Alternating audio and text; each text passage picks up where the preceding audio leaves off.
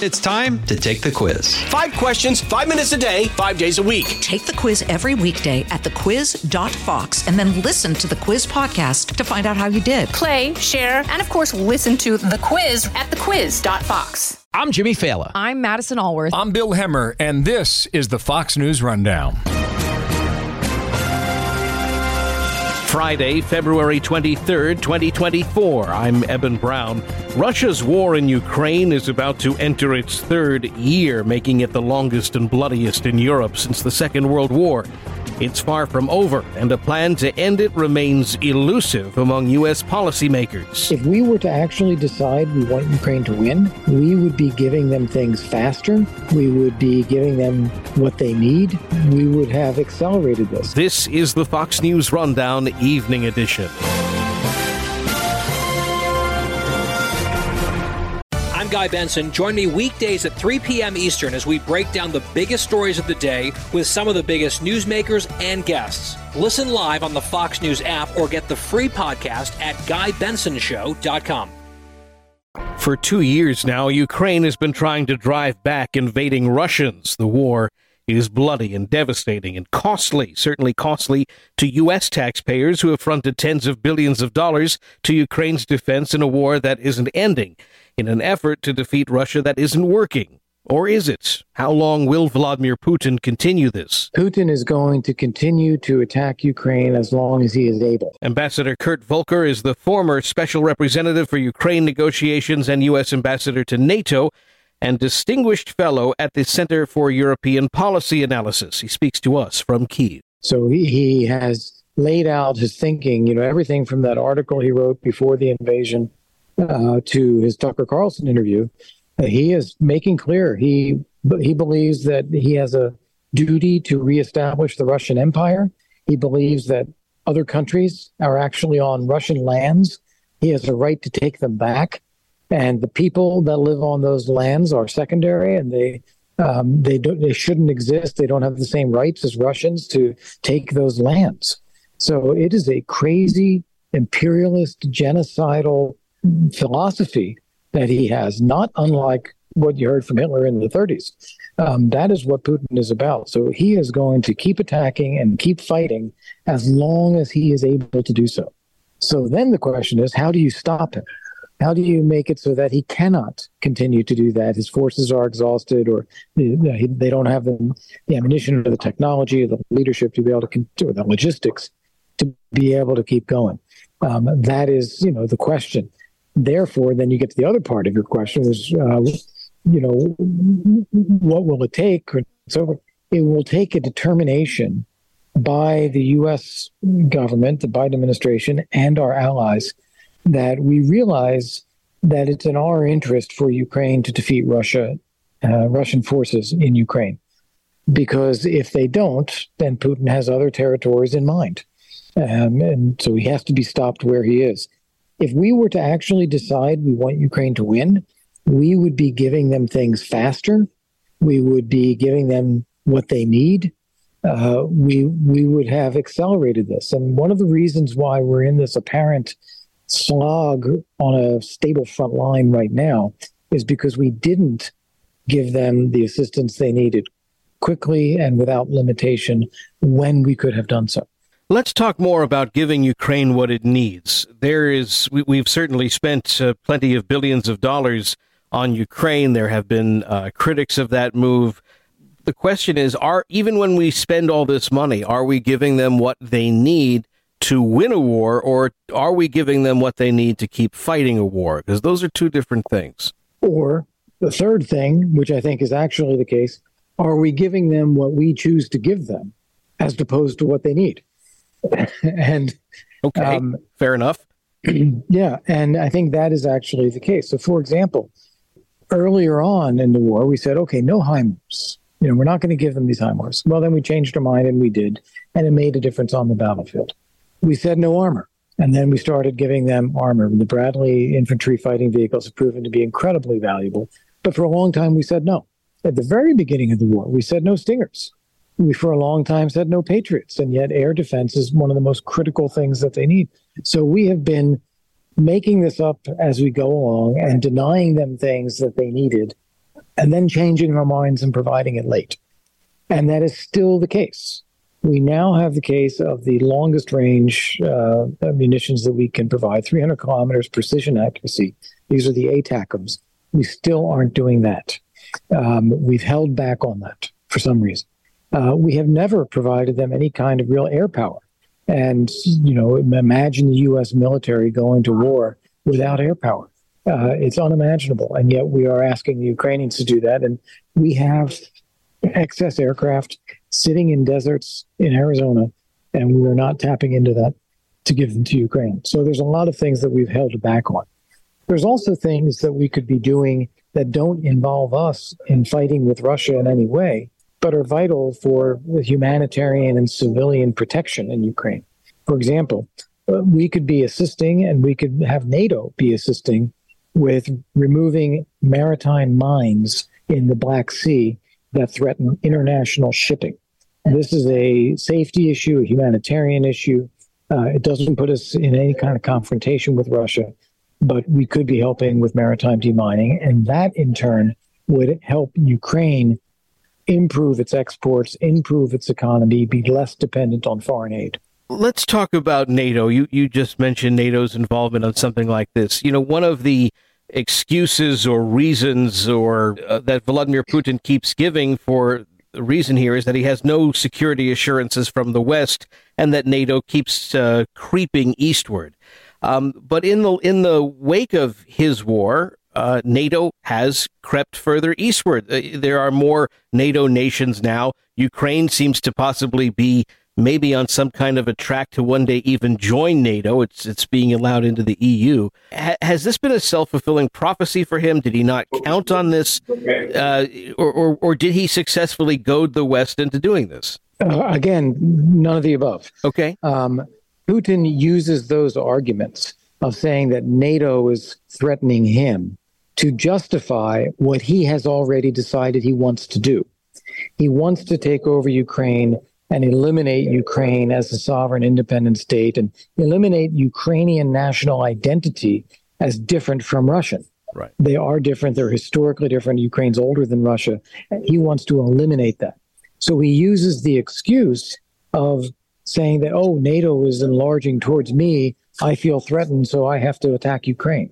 And just, nobody was joining NATO in 2022. Right. Sweden was not joining, Finland was not joining, Ukraine was not on a track to join. It is his own actions that caused Finland and Sweden to say, holy crap, we have the biggest war in Europe since World War II happening right near us. And it is because he's rebuilding the Russian Empire. And by the way, Finland was part of the Russian Empire. So they look at that and say, we're not safe here. We got to be a member of NATO now. And it's not NATO creeping east. It is countries independently deciding for their own safety that they want to be a part of NATO. So it's very important. Putin's very good at using this propaganda to make it seem like it's our fault that he's attacking Ukraine, when in fact it's something that he has chosen to do.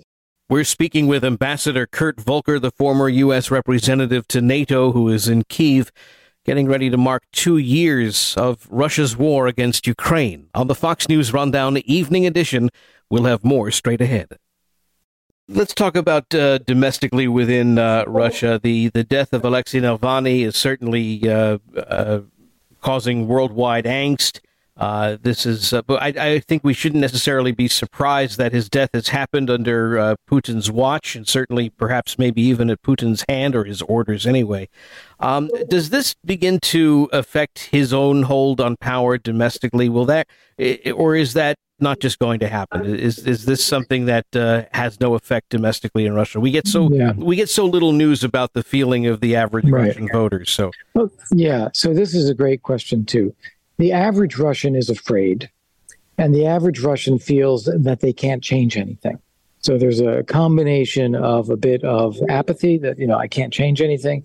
And if I tried to, they would go after me. They would arrest me. They would beat me. They would put me in prison. Look what happened to Navalny. Look what happened to Nemtsov. They killed both of them. So for the average Russian, there is a sense of distancing from what's going on in politics. That doesn't mean they're happy. That doesn't mean they support Putin. That doesn't mean that they will have an uprising either. It's just that they're disenfranchised. Look what happened when Prigozhin launched his rebellion last summer. It went on for a little while. He marched right into the military headquarters in 2 different Russian cities and was welcomed. He sat down and had coffee with everybody while he was on his way marching to Moscow. People in Moscow didn't come out and protest and demand that, he be put down and we support Putin. No, everyone was just sitting and waiting and saying, well, we'll see what happens. And some people, the rich people, were fueling up their airplanes to try to get out. So there's not a whole lot of support there for Putin, and I think he knows that. And then when you look at structurally, what are the things that we can observe with Russia with our own eyes? They're dependent on North Korea for artillery shells. They're dependent on Iran for drones so that they can continue attacking Ukraine. They've lost their energy markets in Europe. Their budget has gone into deficit. They're having to spend 40% of their state budget on the military in order to continue the war. That's a huge, huge percentage of your state budget. Right. Ordinary Russians are not able to travel and use their credit cards because they're off the global financial system anymore. Every time they try to have a conscription to get more people into the military, people vote with their feet and leave the country. So it's obvious that there are a lot of things under the surface that the Russians don't want to talk about and they don't want us to see, but there are actually a lot of fragility in the system. There has been another round of sanctions that have been announced over the past couple of days, listed as being in response to the death of Navalny.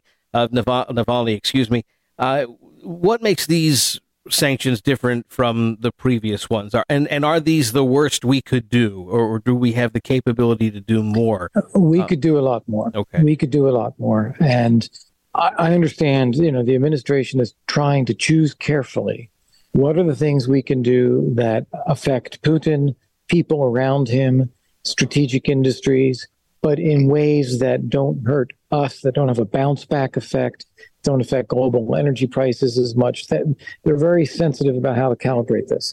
But as a result of that, we are really not touching anything or doing anything that's causing Putin to think twice. He thinks that everything we've done so far and everything we did today, he's going to weather that. And over time, they always find workarounds. And so they're going to continue to try to do that. I think it's good that we launched these sanctions. I think we should look very hard at strengthening the financial sanctions and strengthening the energy sector sanctions, because that's where all of their money comes from.